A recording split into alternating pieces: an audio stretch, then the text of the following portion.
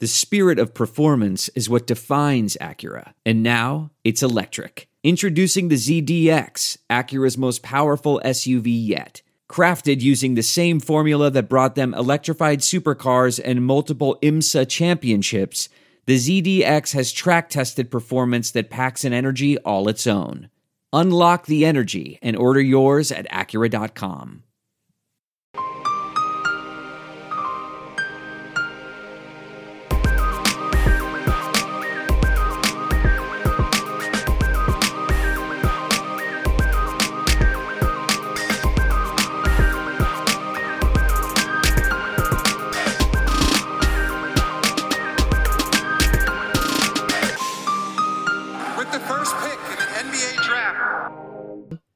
Hello and welcome back to the Prep to Pro NBA Draft Podcast. My name is Ben Pfeiffer, and as always, I'm joined by my co-host Max Carlin. Max, how's it going today? Ben, I'm doing well because NBA basketball is back. How are you? It's fantastic. It's been a change from all of the basketball that we typically watch on a day-to-day basis. It's been refreshing. And today we have a special guest on the show, a Prep to Pro first-timer. It is Michael Visenberg of the Viseland podcast and Pro Insight, and a fellow podcaster who will definitely have good audio quality. So, Mikey, what's up? I certainly hope so, guys. I certainly hope I have good audio quality. Thanks so much for having me on. Really appreciate being on here. And yeah, just excited to talk draft with you guys. There is no shortage of action going on with our partners over at betonline.ag. The sports world is slowly making its way back, with the NBA announcing its return in late July. But right now, UFC, boxing, NASCAR, and international soccer have all resumed play, and BetOnline has the best odds/lines for their best upcoming games and matches. Need more? BetOnline has simulated NFL, NBA, and UFC happening live every day for our devout gamblers to check out. BetOnline also offers hundreds of live casino games, poker tournaments, and the best props in the business. Visit betonline.ag on your computer or mobile device and join now to receive your welcome bonus. betonline.ag, your online wagering experts. Yeah, so I mean, back in your NBA DraftNet days, you would do some superlatives for the draft, and you mentioned this to us that we should do this, and we figured, it's your idea, no better person to have on to help out with it. So today we're going to go over some NBA draft superlatives. They are, however, I think, fitting of this podcast. They're weird ones. They're not, your typical best athlete or best shooter necessarily. We have some weird categories. There are also, like, even though we've got about 20 categories or something like that, it's definitely not enough. There are so many different categories. So depending on how starved we are for ideas down the road, we may be doing many more of these. Who knows? But first, our first major category is passing, and our first subcategory within that is pick and roll passers. And so what we're going to do is we're each going to have a top three. We did these all separately, and so we'll just chat about that a little bit. So Mike, you want to start us off with your top three for pick and roll passers in the class? Oh, and I should add also that these are not just evaluations. These are who we're projecting as prospects to be the best in each category. So for pull-up jump shooter, for example,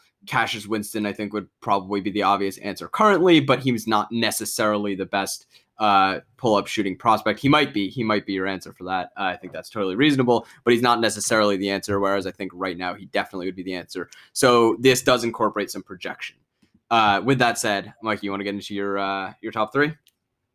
Yeah, I just saying, like, for these categories and everything like that, I actually had to go to two guys, Mitch Libanoff and Zach Milner, who are friends of the program as well, just to make sure I didn't sound like an idiot. I'm very conscious of that. You guys, I think, definitely pay much more attention to detail than I certainly did at your age. I may indeed have been following the draft before you were born. But yeah, you guys, I'm just incredibly impressed with how I love the attention to detail. So that I'll preface it with that. The three people that I chose with pick and roll passer were, and with NBA projection into mind, I guess this could possibly change, and I'm really interested in your guys' list. Malachi Flynn, Killian Hayes, and Cassius Winston. So those were my three. What do you guys feel on pick and roll passer? Yeah, I think those guys were all in consideration for me. I had LaMelo, Killian, and Halliburton. Okay. Yeah. So LaMelo, I think LaMelo and Killian were my top two for sure, and then Halliburton a kind of distant third, but I think was pretty comfortably the three for me, just because LaMelo and Killian I think are at a different level in terms of functionality, like how they deliver their passes, in terms of using live dribbles with velocity. And then the reason I went LaMelo over Killian is just much more creativity. I think Killian is a little more of like a kick out artist, like where he does still have a very diverse pick and roll passing game. Like he's really good picking out cutters, for example. Like in the midst of operating in a pick and roll, he definitely can hit the roll man, and he does manipulate a lot. But I think LaMelo has a little more versatility, a little more creative deliveries to the roll man. And I just trust him to be functional with both hands as opposed to Killian just one. But I think those guys are the top two. And then Halliburton, while he does have the crazy manipulation, a lot less velocity on his passes. I think similarly one-hand dominant to Killian. Really, really good in his own right, but also incorporating the fact that I don't really think he'll create advantages like those two. But yeah, Ben, you want to get into yours? Yeah, I had LaMelo and Killian as my clear top two as well, and then I had Malachi as my third. So commonality with Mike over there. Yeah, I mean, I considered Halliburton as well. I was deliberating between Halliburton and Malachi. Ultimately, I chose Malachi because I trust him more to be able to get to spots to use his passes and be more and have just that functionality aspect was the aspect that really tipped it for me, because I think Malachi is going to be a considerably better pull-up shooter and just overall, which is important in getting to his spots, and especially out of the pick and roll. Teams just can't play under and dare him to shoot, which I think is a worry with Halliburton on the ball. But Halliburton's probably the more talented passer just from a pure playmaking standpoint. So, I mean, that's a very reasonable pick. But yeah, I do think Cassius Winston is an interesting choice, and one that I didn't consider, but I probably should have, because, I mean, I think maybe he regressed a little bit this year, but like he makes some ridiculous, like he has like the signature wraparound pass, and I mean some of like the timing on his feeds to Tillman and kickouts to shooters are just incredible. So like that's definitely a good shot right there. Yeah, I guess with my choices, the one thing with Halliburton that I noticed and I'm wondering what you guys kind of thought about this.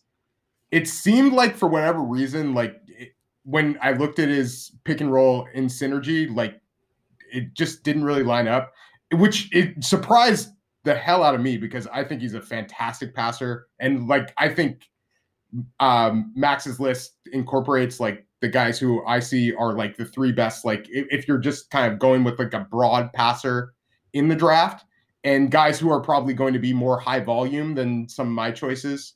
I just feel like Malachi Flynn and Cassius Winston are going to be very efficient in the pick and roll. But yeah, in terms of volume, I think Max probably nails like the top three guys there. But yeah, what do you feel about Tyrese Halliburton like in the pick and roll, and why was his efficiency the way it was at Iowa State? Do you blame that on who he was passing to, or I just am not sure exactly how it looks like as poor as it does. If I remember correctly, he did have like poor shooting numbers off of his passes in pick and roll. I don't have the synergy up in front of me, but I do believe that was the case. I think he's an exceptional pick and roll passer. The way he manipulates specifically the weak side corner defender is like mean. And he's so good at using his eyes, using his body, contorting at the last minute to change his delivery. But I don't think he's quite the functionality guy that Killian or LaMelo is. I do think that with Malachi, like if this category had been pick and roll player, I think he would have been number one for me, because he's a fantastic pick and roll passer, but he's also, I think, the craftiest pick and roll scorer. I think will feature. Actually, he might not feature in my off the dribble shooter thing, which was probably an oversight. But obviously an amazing off the dribble shooter, runner god. So overall pick and roll player, definitely Malachi, very much up there. And the Cassius inclusion I like because he is really, really good passing to the roll. The thing is with him, the size, I do think that will limit him a bit. Like, I do think it limits his vision already, and even more so in the NBA. I think that'll be the case. Yeah. But I mean, those are definitely very reasonable. I'll quickly say on Iowa State, just like looking at the raw 3-point numbers, outside of Hallie, who shot 42% from three on like fairly low volume himself, their second highest 3-point guy was Trey Jackson at 33.7%. Like only 3 other guys like at 30% or above. So and nobody really on high volume. It was just a rough group of guys. That he really had no other scoring threats on that team. Which that's concerning for other reasons for Halliburton. But I mean, definitely makes sense that the numbers, it aligns with the numbers. Like the efficiency numbers out of his passes not being great. Definitely not because he can't create advantages with his eyes and with his brain, but just because his teammates can't capitalize. Makes sense. Ben, should we move on to short roll passers? Sure. So we can do short roll passing. So I'll start with my 3 guys. So there are 2 pretty obvious ones. And those were Killian Tilly and Xavier Tillman were the top 2. And the third, there were a couple directions I was thinking. I was thinking Caleb Wesson. I ultimately went with Obi Toppin as my third guy, who, I just, maybe not the consistency of a guy like Tilly or Tillman, but, is definitely a rung below them and theoretically has like more of a finishing threat to, open that up. So I think those were the top 3 guys. So I'm interested in seeing who you guys have. Tillman was the clear 1 to me, and then Tilly was the clear 2, and then I had Simonovic and Wesson, but the answer's Toppin. I think Toppin's number 3. He's a really good short roll passer. But yeah, I think it falls off a lot after the first 2 for sure. Yeah, I was with you guys on the first 2. I had Tillman 1, and I had Tilly 2. The one slight difference I made, because I had Toppin 3 originally when I first showed this list, I got a really good suggestion. Pokashevsky. I think he's an interesting pick here.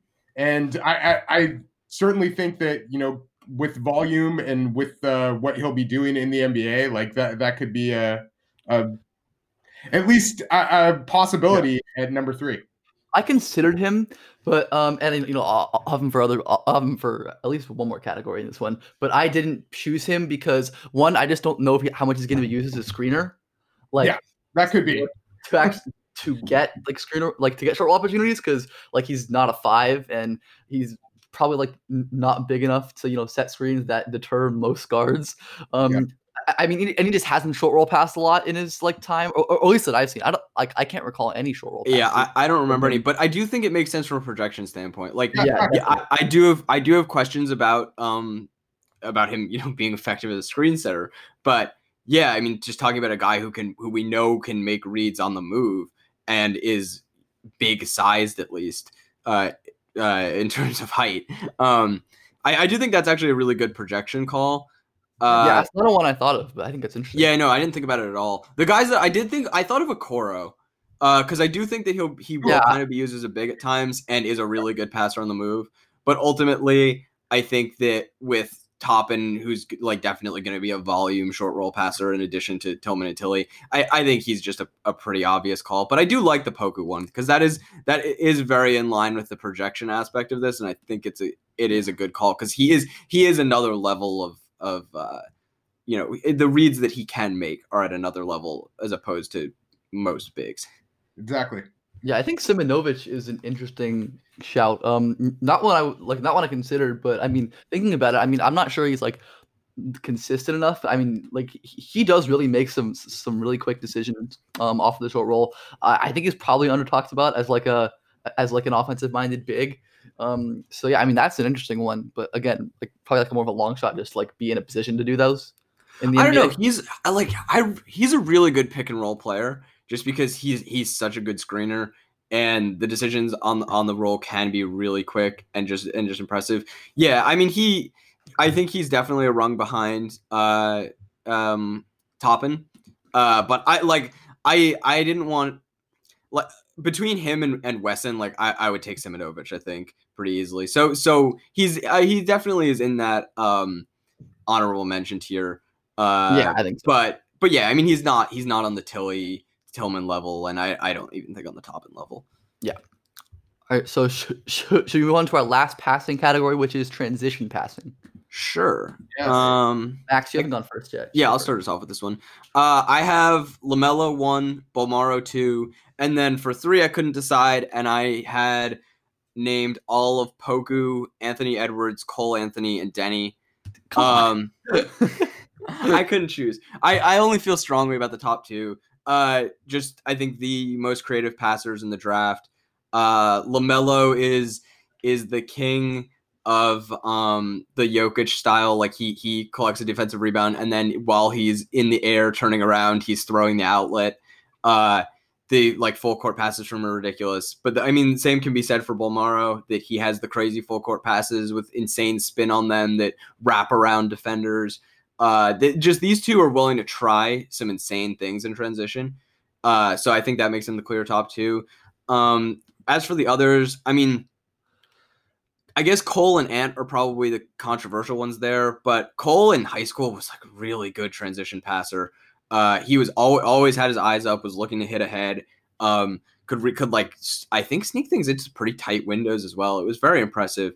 I mean, I think Denny kind of speaks for itself. Again, has some of the like creativity and like moxie to him. And then Poku, same sort of thing. He actually is also up there in terms of creativity, but I think it's more often is just flair for flair's sake, as opposed to Bolmaro and LaMelo, who are doing weird things. They're doing unique things where the uniqueness actually adds value. Yeah, I had a clear thought 3 because I didn't cop out like Max. Yeah. Yeah, Bolmaro is also my 1, pretty clearly. I think that's easy.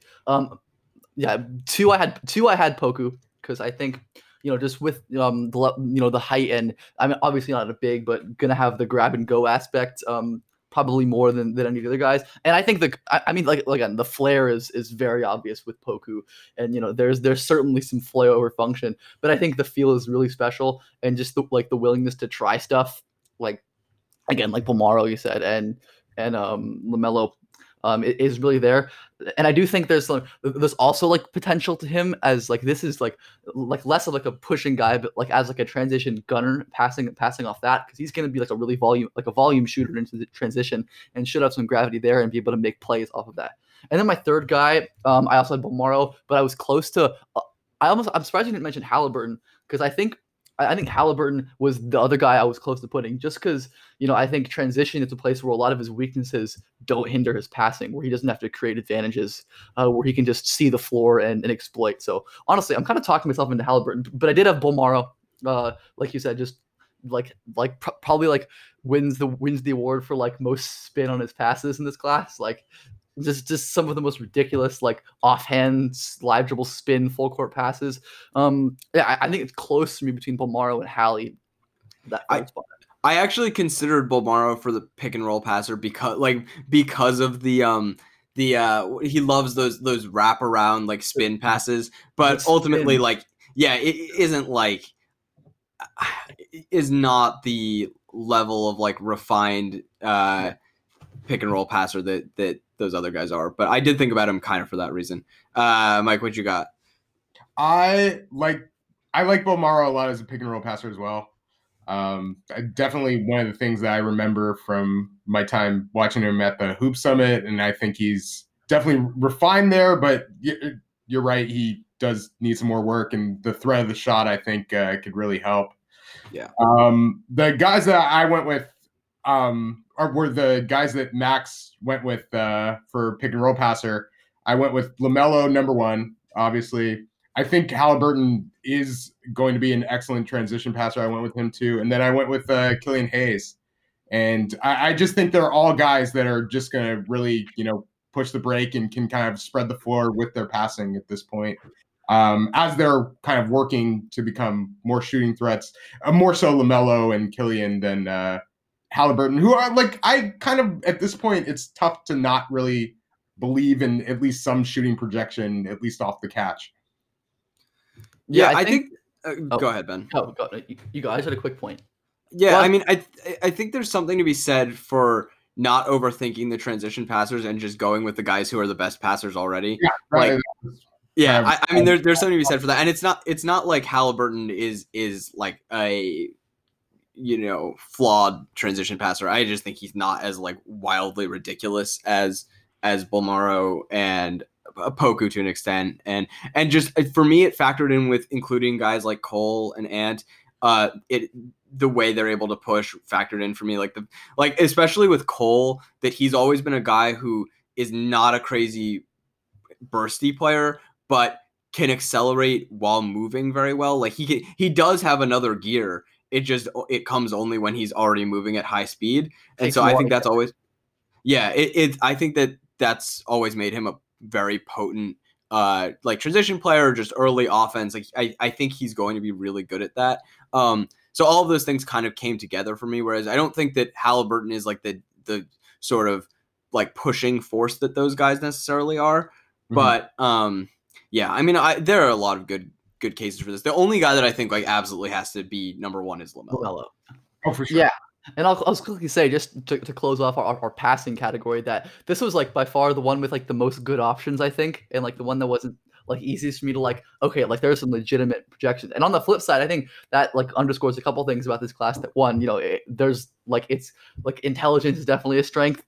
There are a lot of guys who can really pass, but then on the other hand, like just underscores that the class is lacking in a lot of like important skills, like off the dribble shooting and slashing, that were categories that were a lot more difficult for me to parse out, and at least for me had a lot less like enticing options to really rank in the top three. So it's just another rumination on the weakness of this class. So absolutely, it was really interesting to me too, like just with shooting. Usually you feel there would be kind of like a more standout guy, at least, especially at the top. And it was kind of tough to find. Yeah, because I mean, the top of most drafts are like the off dribble shooter slasher guys, but like that wasn't analogous. You would hope you would get. Yeah, the slashers and handlers were tough to find, and even finishers was just like, all right, it's just a bunch of bigs, like with maybe one exception. Right, so but not to spoil that. To move into our next category, which is like the scoring / team offense kind of category. We have a couple of these. So first, we have quite a few in this one. So first, we're gonna go with on ball like offense, and we're gonna go with slashers as we mentioned. So Mike, why don't you give your 3 best slashers in the class? There is no shortage of action going on with our partners over at betonline.ag. The sports world is slowly making its way back, with the NBA announcing its return in late July. But right now, UFC, boxing, NASCAR, and international soccer have all resumed play, and BetOnline has the best odds / lines for their best upcoming games and matches. Need more? BetOnline has simulated NFL, NBA, and UFC happening live every day for our devout gamblers to check out. BetOnline also offers hundreds of live casino games, poker tournaments, and the best props in the business. Visit betonline.ag on your computer or mobile device and join now to receive your welcome bonus. betonline.ag, your online wagering experts. Oh no! Those are the screams I used to make when I would cut myself shaving before I knew about Manscaped. Thank you, Manscaped, for turning my loud shrieks into multiple peaks. Men, start taking notes, because Manscaped accidents are finally a thing of the past. The Manscaped Lawnmower 3.0 has been beautifully designed to reduce those painful nicks and tugs. This is their 3rd generation trimmer, featuring advanced skin-safe technology so you keep your bad boys nice and smooth. When I tell you this is premium, I mean premium. The battery will last up to 90 minutes so you can take a longer shave. The water-resistant technology allows you to shave in the shower too. One of the coolest features is the LED light, which illuminates grooming areas for closer and more precise trimming. Get 20% off and free shipping with the code ARMCHAIR at manscaped.com. That's 20% off with free shipping at manscaped.com, and use code ARMCHAIR. Your balls will thank you. All right. I hope these fit the definition of slasher But the guy I went with at 1 is somebody who just has like an amazing finishing profile in college, and it seems to be like that will be his calling card in the NBA. And I went with Grant Riller. Went with Obi Toppin, number 2. The thing is, when I was looking through a lot of these, like it just seemed like Toppin excelled everywhere in college, and he's a guy that I think, as many defensive concerns as there are about him, like it certainly seems like he's one of the more offensively complete guys in this class. So I went with him at 2, and then at 3, I really love the way that Tyrese Maxey takes like a couple dribbles and gets to the basket. So that's who I went with for my last pick. Yeah, I like that list. I think Riller, absolutely number 1, no doubt. That's who I have as well. Maxey was also my number 3. My number 2, though, is Isaac Okoro. That guy is the way that he can discard people with his strength is overwhelming. He's a physical monster. His finishing, I mean, you talk about guys with like unbelievable finishing packages. That guy, both hands, through contact, he can elevate off 1, off 2. He can elevate through contact. I believe in him so much as a driver, and to finish plays when he gets there. And just to add a little on Maxey, totally with you on that. Another guy who's a great finisher, who has also the intermediate game, like totally down, which I do think matters. And yeah, I mean, he's not. The concern with including him for me was the inability to really break guys down off the dribble. But just as a guy who can attack off the catch, who can explode by people with burst, because I do think that's an underrated thing with him, that he is super bursty. And then just as a finisher, to have ambidexterity, to have his unique flexibility where he can really just like compress himself between people on top of his ridiculous strength and class best balance. I trust him a lot in that respect. The one guy that I did have as an honorable mention, and if this were like currently the best slashers as opposed to NBA projection, I did have Najee Marshall in there because I really like him as but he's bursty. He has really great footwork. He's a very good finisher. He's long. He was originally going to be my number 3 with Maxey as the honorable mention, but then I was thinking more about the projection element and went with Maxey. All right, yeah. So I have Grant Riller, obvious number 1. I don't really think there's a case for anyone else there. I mean, I can see an argument for Okoro, just like his slashing translating, like also going to be a free throw rate tank, which matters too. Then the third one, I mean, like again, the way I took this category as opposed to like the next one is like slashing as like more emphasis on like getting to the rim and creating advantage to the rim. So for that reason, I went with RJ Hampton as my third slasher, and that especially incorporates the projection aspect, where he's right now has top 3 bursts in this class, in my opinion. So explosive, nobody can stay in front of him, and he's also a really crafty driver. You know, using his body, though his frame isn't great. You know, long strides to get to the hole and finish.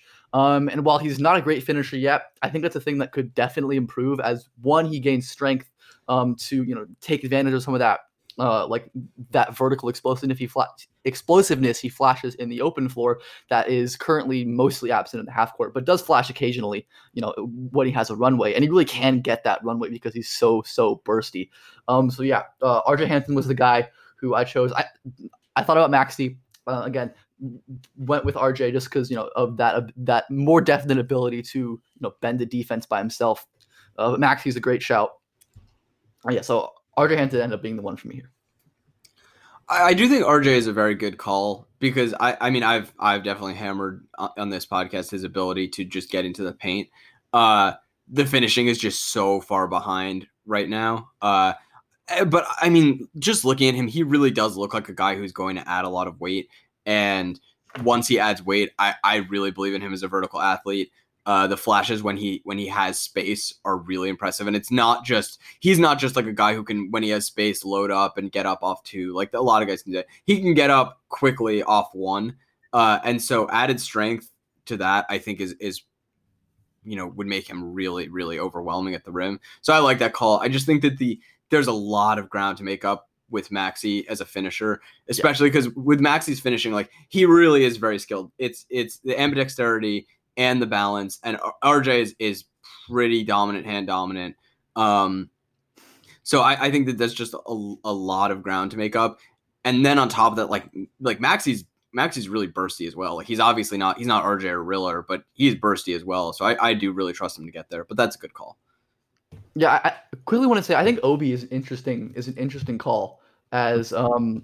One, I mean, I know Max and I are lower because I'm not as big as his ability to get to the rim from the perimeter. But if you do believe in that perimeter slashing ability, and if he does become a guy who can actually get to the rim in the half court, because he certainly can finish there with the best of them, then he becomes a lot more interesting to me as a bet much higher in the draft, because someone who can create his own shots and finish could be just a monster efficiency wise, even more so in a primary role and less so of a complementary role.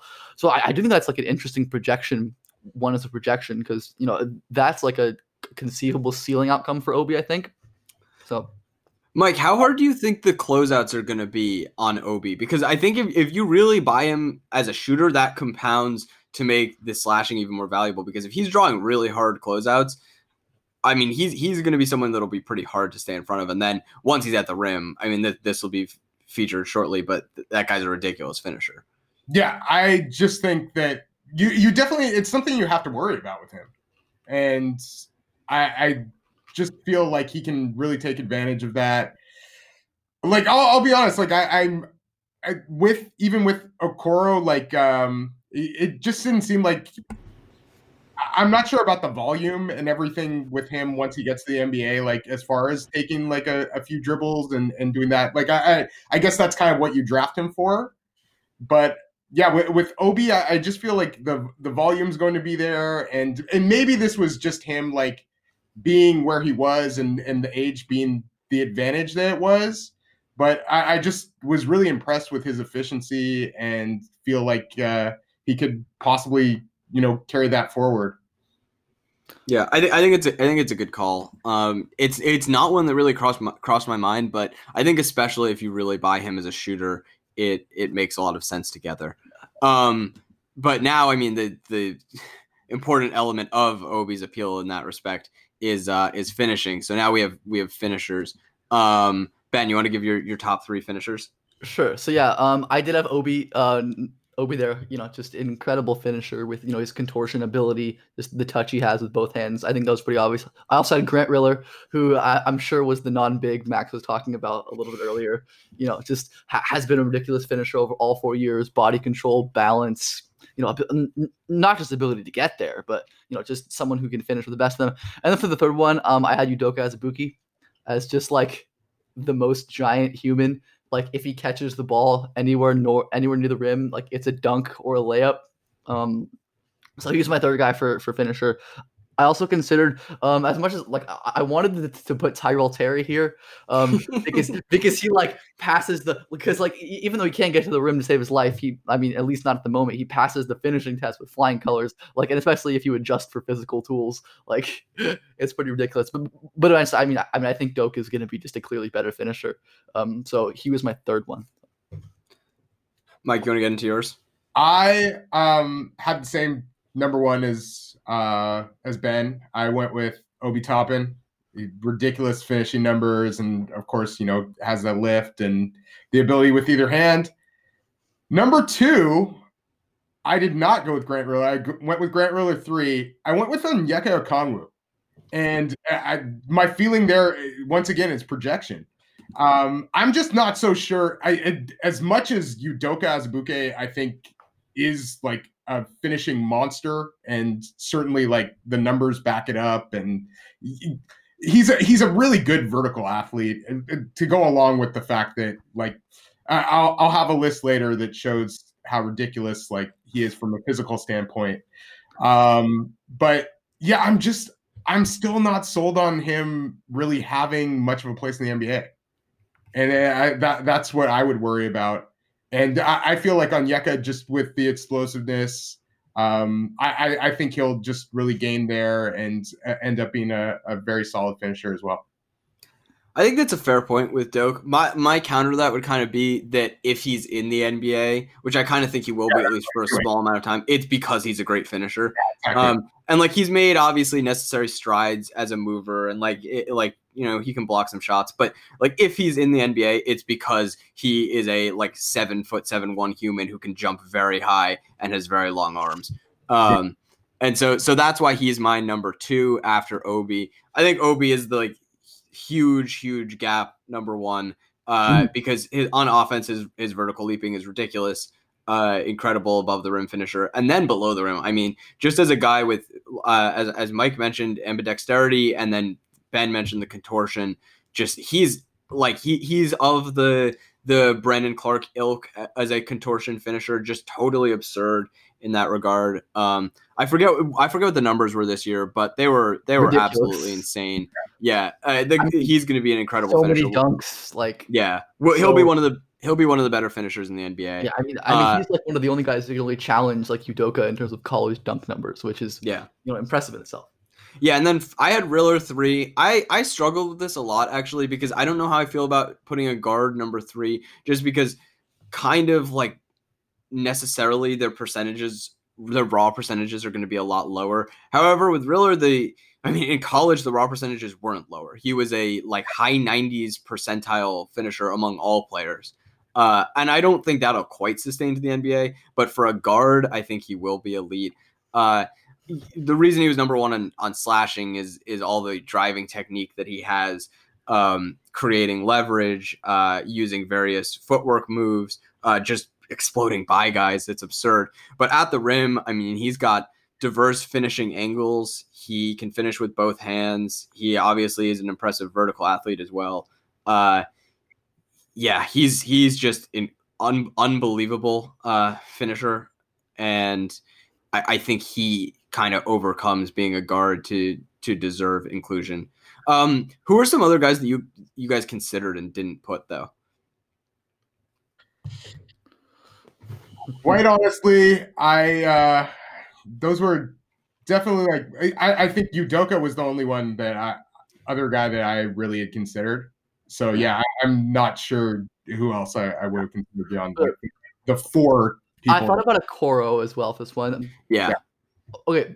Also, I was close to putting Tillman because I think Tillman's like a very underrated. He is a great finisher and he can do it with both hands. Yeah, but the issue with him is just size and verticality. And no vertical. Yeah. I did think about Onyeka as well, and I do like that inclusion because he's another guy great with both hands. Does have some contortion to him. Just has incredible touch in general, and also is going to be an amazing pick and roll player because he's so quick off the ground, like unbelievably quick leaper. But the reason I left him off was just because of size and length concerns, that I'm a little concerned about him sustaining his level of finishing against NBA size and length on the interior, at least in the short term, and maybe a little bit on the long term. I don't know if he's an elite finisher when he's really challenged by contests, but I do think he should be very good. Yeah. The last guy I gave some brief consideration to was Mason Jones. I actually did. I did consider him as well. Ultimately, I'm still not as in on the translation as I know some people who are higher on him are, but it's hard to deny that his strength and contortion and finishing craft, they're all pretty outlier for his level of athleticism. And I think there's definitely a chance he could make a real impact at the NBA with his finishing. Again, for projection, which if this were just today finishers, Mason Jones would for sure be on my list. But yeah, ultimately. I don't buy the projection as much as them. So. Yeah, that was what happened with me. I thought about it, and then I was like, okay, if I really buy Mason Jones at projection as a finisher like that, then he's a very, very high pick. He's a very, very high pick in this draft. At least mid-second. I don't know. Yeah, but he is a very good finisher. I'm a little skeptical of it. I'm quite skeptical of it working to the degree it worked in the NCAA and the NBA. All right, so I think we're going to move on to our next one, this is a challenging one. We have off-dribble shooters. So Max, why don't you start with this one? Okay, my list is kind of weird. I'm glad that you guys have mentioned this a lot, but because we didn't have good enough guidance on these, I don't think. But I did think a lot about things like volume with this, with all of them, but especially with off-the-dribble shooters. that was very important for me. So my number one is kind of weird. It's Cole Anthony. I am deferring a fair amount on the shooting to pre-college, where he was a pretty ungodly shooter. That's one thing that I feel comfortable deferring to the larger sample, whereas some of the other things I am more inclined to believe what we saw at UNC. But even then, like, Cole was a 72nd percentile off the dribble shooter in the half court, and those are not easy attempts. So while his overall 3-point numbers weren't great, he still is a really, really good off the dribble shooter. I just think this is a guy who's going to be a super high volume, high efficiency, like, just off the dribble monster. Second, I had Isaiah Joe. Again, volume came into play here, but while Isaiah Joe's 3-point numbers have also varied a lot in college, while he shot 41% his first year and 34% as a sophomore, but his off the dribble percentages were 97th percentile and 89th percentile. So he's been elite off the dribble both years, and he just guns. I mean, that guy gets them off, and he has size and length. So I mean, we're big fans of Isaiah Joe on this podcast. We believe in him a lot in every respect, but I mean, as an off the dribble shooter, I don't think there's any reason to question him. He's an elite volume and efficiency guy, even with other, fluctuating otherwise in 3-point efficiency. And then finally, I have Cassius Winston, unbelievable off the dribble shooter. But in terms of projection, I do have some concerns with size, especially with him, because like if you just switch a pick and roll so that he can't pop a three, like is he gonna be able to do anything with an NBA big man on a switch? I don't really know. So I think that there are probably, just because Cassius as a scorer, I think in the NBA is definitely pretty one-dimensional. So I have some concerns over him really sustaining crazy efficiency. But I mean, right now, the guy is an unreal off the dribble shooter. And I think we certainly could see him succeed in the way that many small guards have, with just outrageous off the dribble shooting. Yeah, I share two of yours. I had Cole as my third guy, and Cash was my second. Cole, I agree with you. Deferring to the pre-college sample is important. Even besides, like, he was a good pull-up 3 shooter at UNC in his time. I mean, yeah, really good. Like, he was good in college. I mean, you don't even have to defer to the pre-college sample that much. I mean, really, to talk about that elite ceiling, you want to, but like he was very good as a freshman, despite an old freshman, but a freshman nonetheless, at UNC. Cash, agreed. Similar concerns, similar thoughts. But then my number one guy, I had Desmond Bane, who... You Desmond Bane number one? Yes. Wow. Because, I mean, again, I struggle with this one. Well, I would say, like, the separation between these three is very minimal. And, like, I also considered Isaiah Joe on this list. He's like a guy I considered. Like this was a difficult one for me. I went with Bane because, one, I think I trust him more than Joe to create them. He has like this. I think he's just more refined with his handle on step backs, on the between the legs snatch back. He has like the ridiculous negative momentum step backs, and then the volume is going to be there too. So yeah, Bane again is a guy who I trust a lot as a shooter. I think he's the best shooter in the class. And a big reason for that, not just the ridiculous movement from him off the ball, which is going to feature later, but because I trust him a lot off the dribble. But again, this was a difficult one, and there's not separation in this category for me like there has been in some of the other ones. Yeah. Well, I think you guys both made some fantastic points, and my list was Desmond Bane number one as well, Ben. Went with Isaiah Joe number 2, Max, and then Cole Anthony number 3.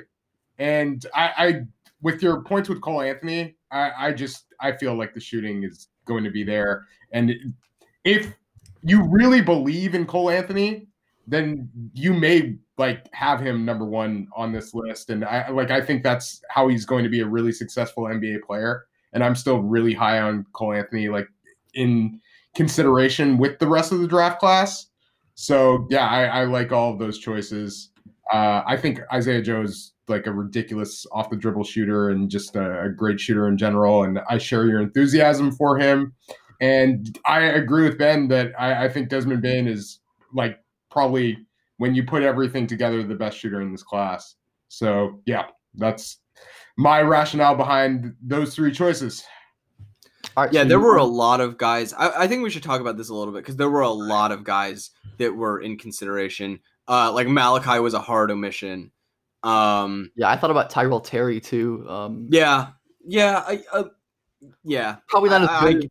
Probably a little better off ball, and like I eventually omitted just because like I worry about getting them off enough in the NBA. But like in terms of like efficiency, I think it's definitely gonna. I think he could definitely be up there. But yeah, like there are a lot of solid choices with this one, but like no standout obvious choices at the top of the draft, which again is a reflection of the lack of the high end creation talent in this class. Yeah, I think a little more of an emphasis on volume than you guys did because I think Cole, Joe, and Cassius are really kind of crazy volume guys to a little bit more of an extent than Bane. Well, I mean Bane is a high volume shooter as well, but I think those guys are a little more just like willing to absolutely chuck, and that mattered to me for this. And I do think I think Bane will probably be asked to do that less, but I obviously could make the same case for Joe. But I just think that I think he's a little better as a create his own shot. Like his step back is really good. Just the willingness to pull from anywhere as well. Like not that Bane doesn't have range, but I think Joe really is audacious with what he's willing to shoot. So I took all of those things into account. But obviously, I mean, Bane has a strong case to be at any spot on that list. I think he's a very reasonable pick as the best pull-up shooter in the class. All right, so I think we're going to move on to our last on-ball category, and that is handles. So Mike, why don't you give your top three handlers in this class? My top three. So I went with LaMelo 1, and I'm not sure if you guys are on the same page there. Bolmoro 2, and then the last one I went with Jared Butler because I had the exact same list in the exact same order. I thought this was the easiest one for me. This was the one I did the quickest. This was the one I had to think about the least. I mean, I see cases for like differentiation. Like I think there's definitely a case for Bolmaro over LaMelo if you're worried about LaMelo frame wise and not being able to use his handle as much with his lack of being pushed off spots so easily. I think there's even a case for Jared Butler higher, because he's probably maybe the quickest out of the three. But yeah, I mean, I think this is like the top three for me, and Max seems to have a different opinion. So no, I have the same list. I just swapped Bolmaro and LaMelo in the order. Yeah, I think just that's totally reasonable. LaMelo has moments I think where he's a little too predictable, where he's not really decisive. But he and Bolmaro both have tons of creativity, tons of shiftiness. I just think Bolmaro is a bit more decisive with it right now, at least, and just. I have more confidence in him working through contact and that sort of thing. But yeah, I think these guys are pretty clearly the top three. I will say for me, Bolmaro and LaMelo were like a little bit ahead of Butler, but Butler's really good. I mean, he's so controlled, and some of the sequences are just absurd. But yeah, I think those three were pretty easy picks. Yeah, I think Bolmaro and Melo probably have what's his name Butler beat on consistency and on overall functionality, but I think Butler's like as high as the other two. So yeah, I mean, this was our first unanimous category here. Let's go. That's kind of fun. Definitely, Zach Milner got Jared Butler on my list as the last one. I had a feeling. Back, thank you so much. But yeah, right. I think I don't even remember. Those are all of like the last one. Yeah, those are all of like the on-ball offense categories we have. Now we'll go to off-ball, and our first one, like we've kind of talked about, is movement shooting. So Max, why don't you go with your movement shooters? I think that we'll probably all have the same three for this. I think I had Nesmith, Joe, and Bane in that order, but it's really close. I could easily see any order, but I think those three guys are the top three. I had Nesmith, Joe, and Bane in that order. Yeah, me too. I had Nesmith, Bane, and Cassius Winston. Okay, so my thing with Cassius is I do definitely worry a little bit with the really small movement shooters because you're in the NBA, you're talking about getting shots off in tight windows. And when you're that small, those windows are really, really tight and may not be possible. And then it worries me also that he's weak, that he's not long. But I don't know that there are really any examples of great movement shooters that are that small in the NBA. Maybe like Lowry's not that small, but he is really good at it. I will say, like, Carson Edwards was actually a really good movement shooter in the G League and the NBA in limited minutes this year. Like, do it this year much. Yeah, his overall shooting numbers were very bad, but his movement numbers were still like pretty elite.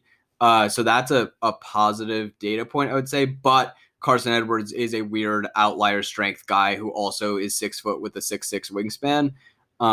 So yeah, but I don't have any problem with picking Cassius just because he's such a ridiculously good shooter. Like, he's unbelievably good. Yeah, but like I think this one goes pretty chalk. Like, those are the three guys. I mean, Nesmith, has ridiculous movement gravity, at his height and in shot release. Joe is just a relentless chucker. Bane is, like probably the foremost like off-ball juker in this class. I mean, in terms of going off the screen. So yeah, I think that was a pretty easy one. The one I do think Cassius. Go ahead, Mike. The one ththing I'll say with him is I think he has like he has at least like a 6'4", 6'5" wingspan. Wow. Yeah, it's just something that I have like some data on him there.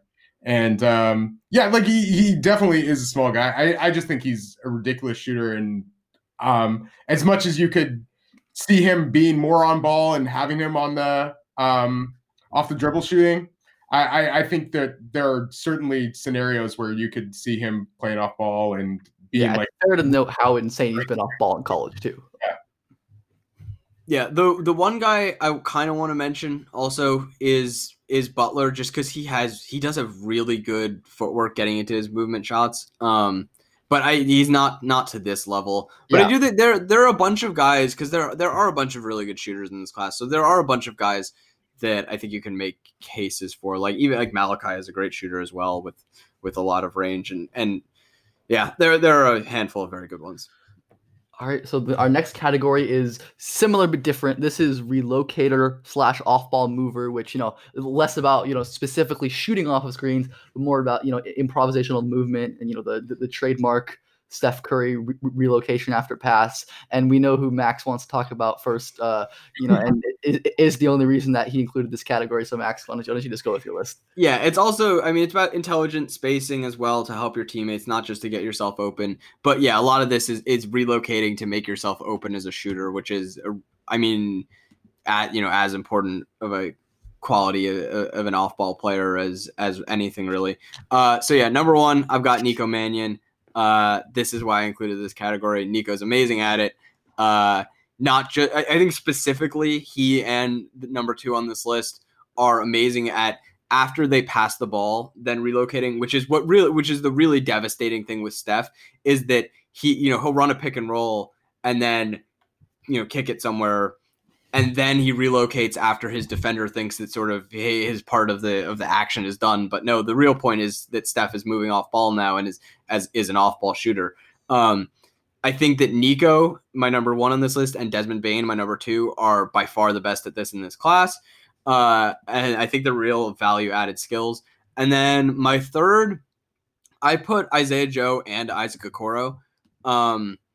I think they're really, really good spacers, which is kind of like, it's kind of cruel with Okoro because he has a great feel for it and he's just so smart, but obviously it doesn't matter that much, which is kind of why I would lean just to have Joe as the real number three here. But Joe is a very good relocator as well.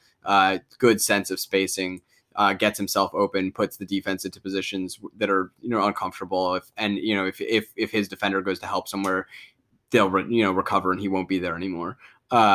So very good off-ball player, and definitely figures in with his incredible movement shooting to make him a very, very intriguing off-ball prospect.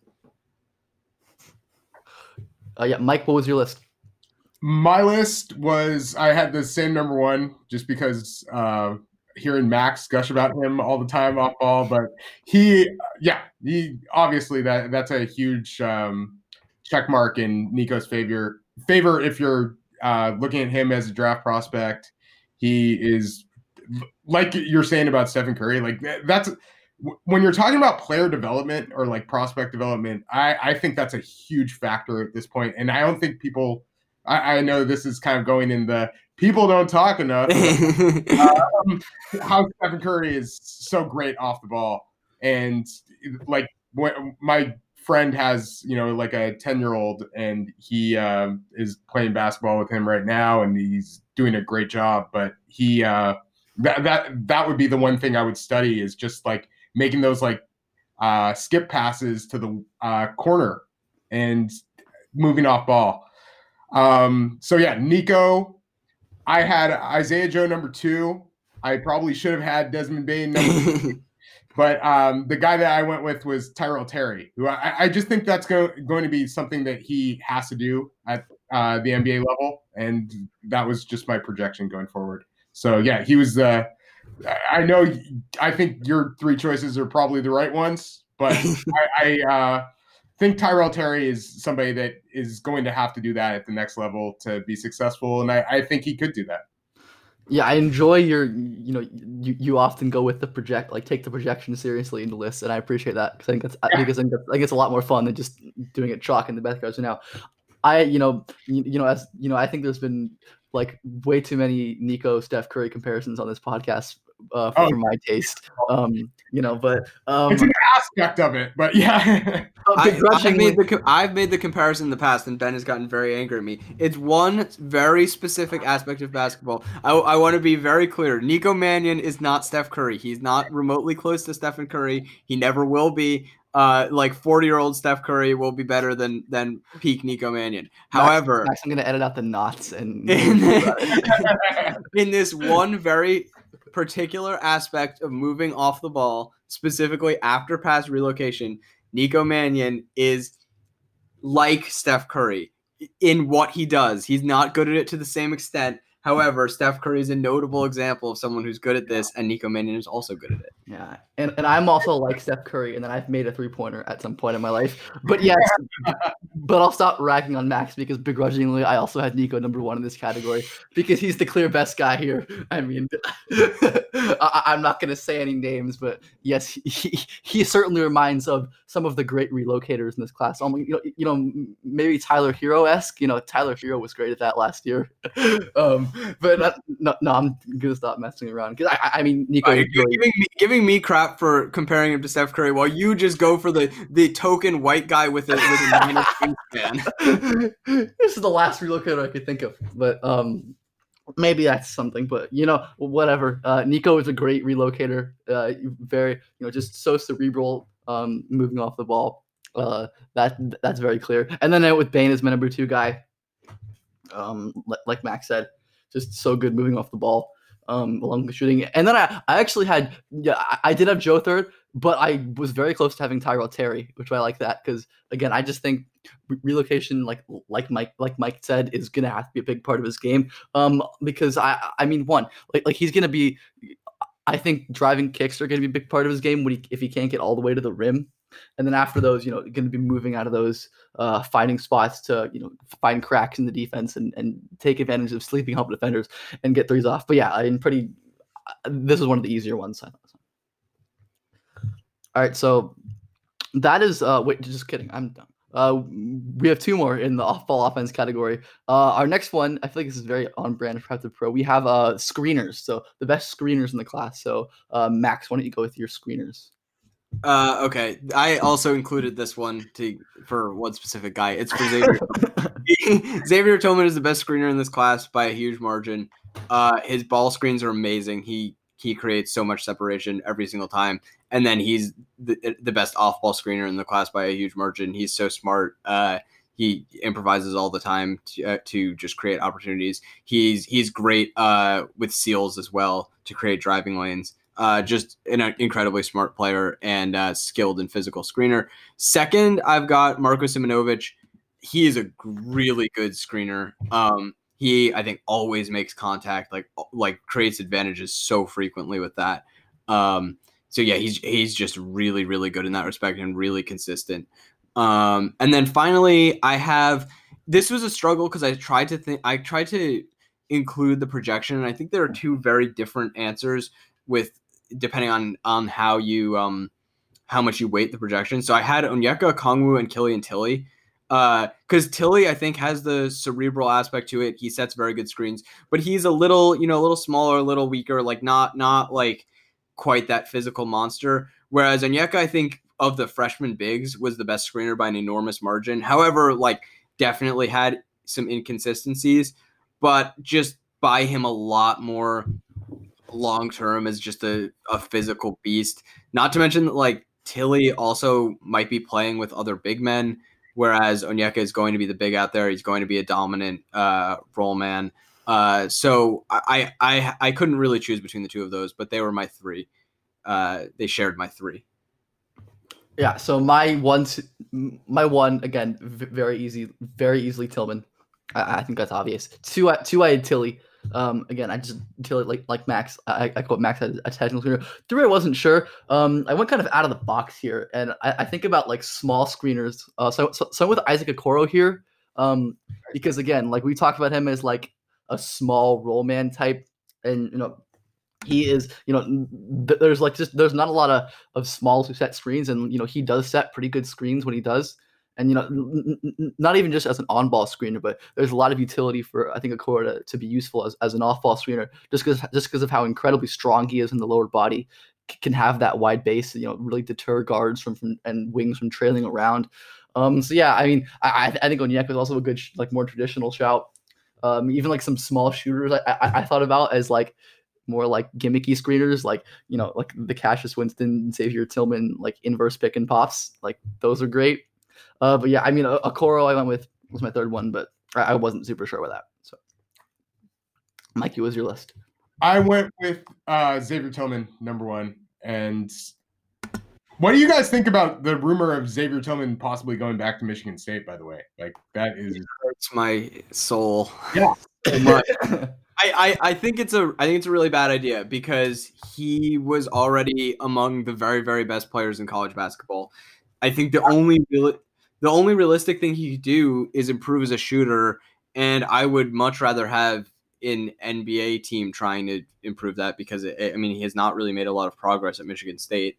But yeah, I just think this idea that he's going to come back to school and like prove that he's one of the best players in college basketball, which he's been for 2 years already. Like I just, it's hard to imagine that he could be any better than he was. I do worry a little bit also then about going back without Cassius.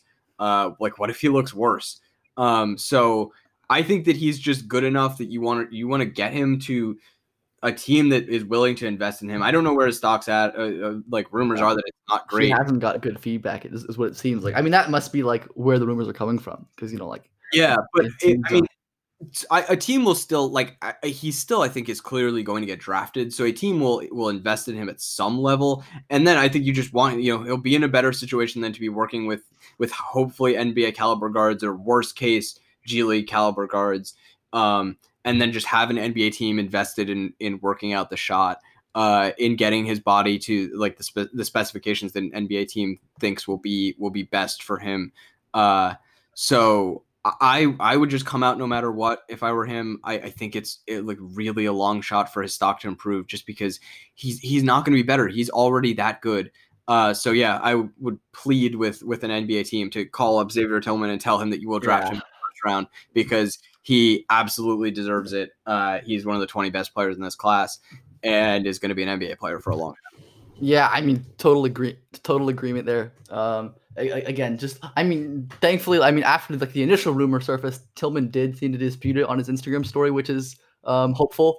But yeah, I mean, it's really silly that like NBA teams aren't invested in him. He's so obviously has like room to be a positive player, especially compared to some of the other bigs who like get legitimate buzz and traction among NBA teams. So yeah, if there are any NBA decision makers having listening, please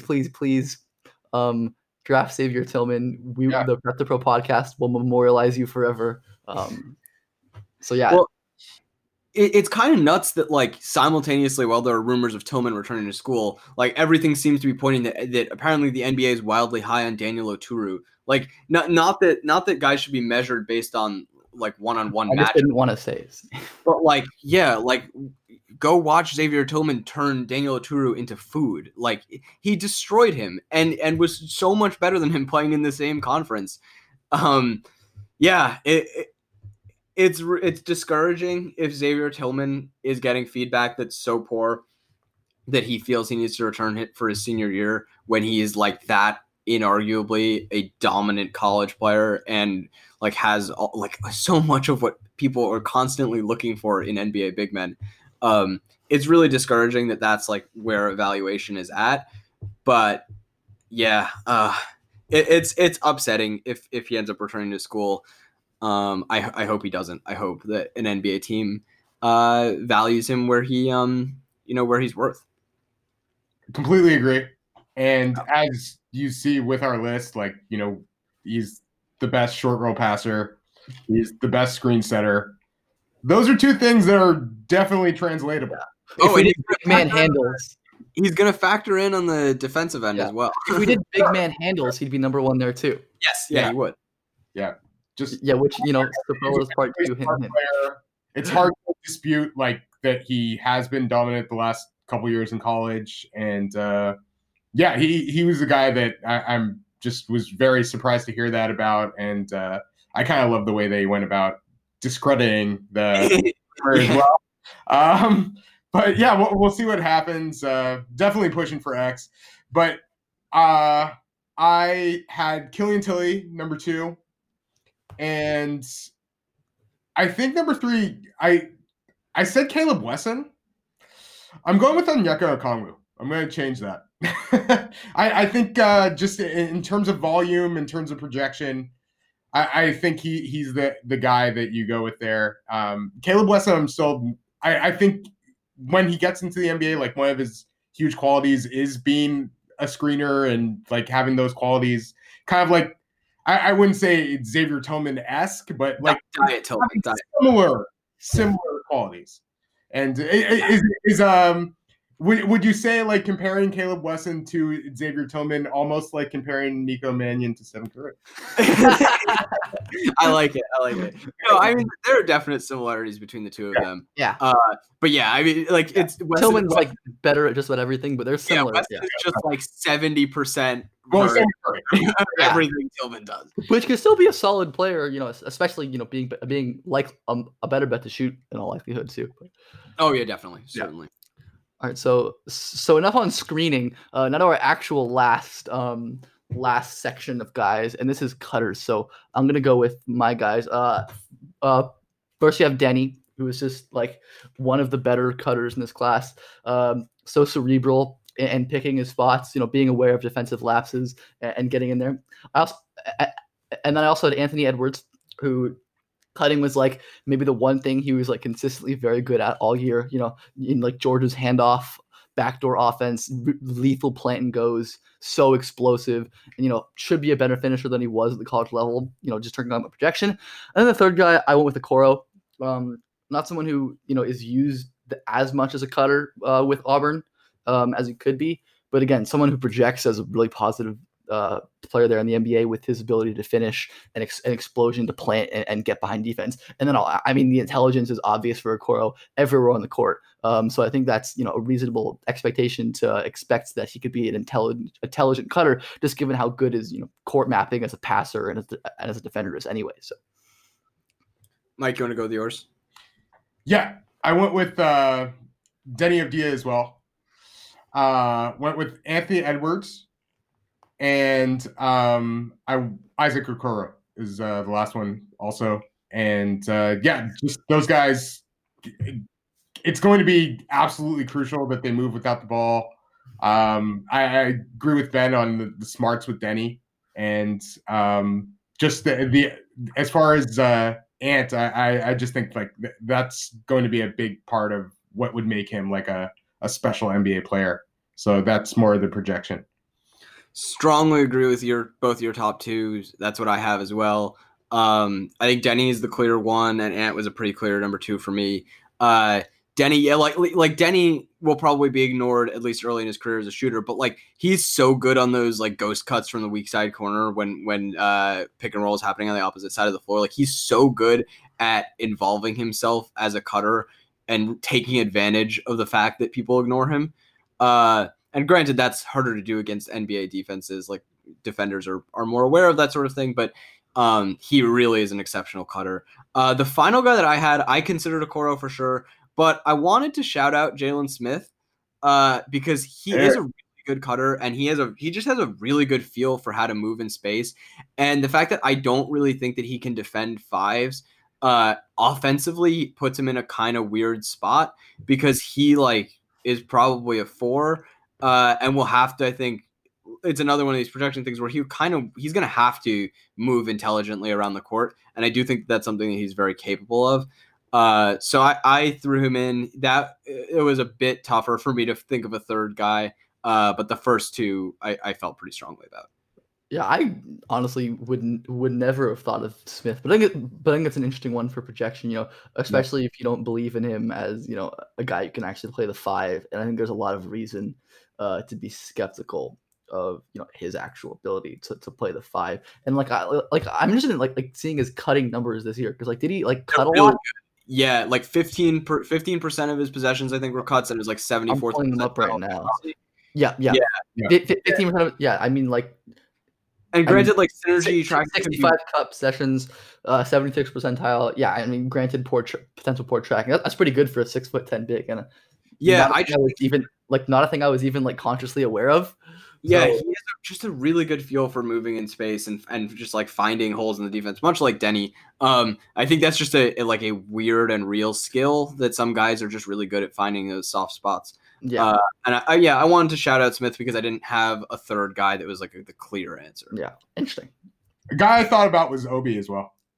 Yeah, I thought about Obi. Yeah, that's a good one. I thought about Obi. I thought about Woodard. I think he's a pretty good cutter. But yeah, ultimately I thought Smith was had a standout skill enough that he was worth getting a shout out.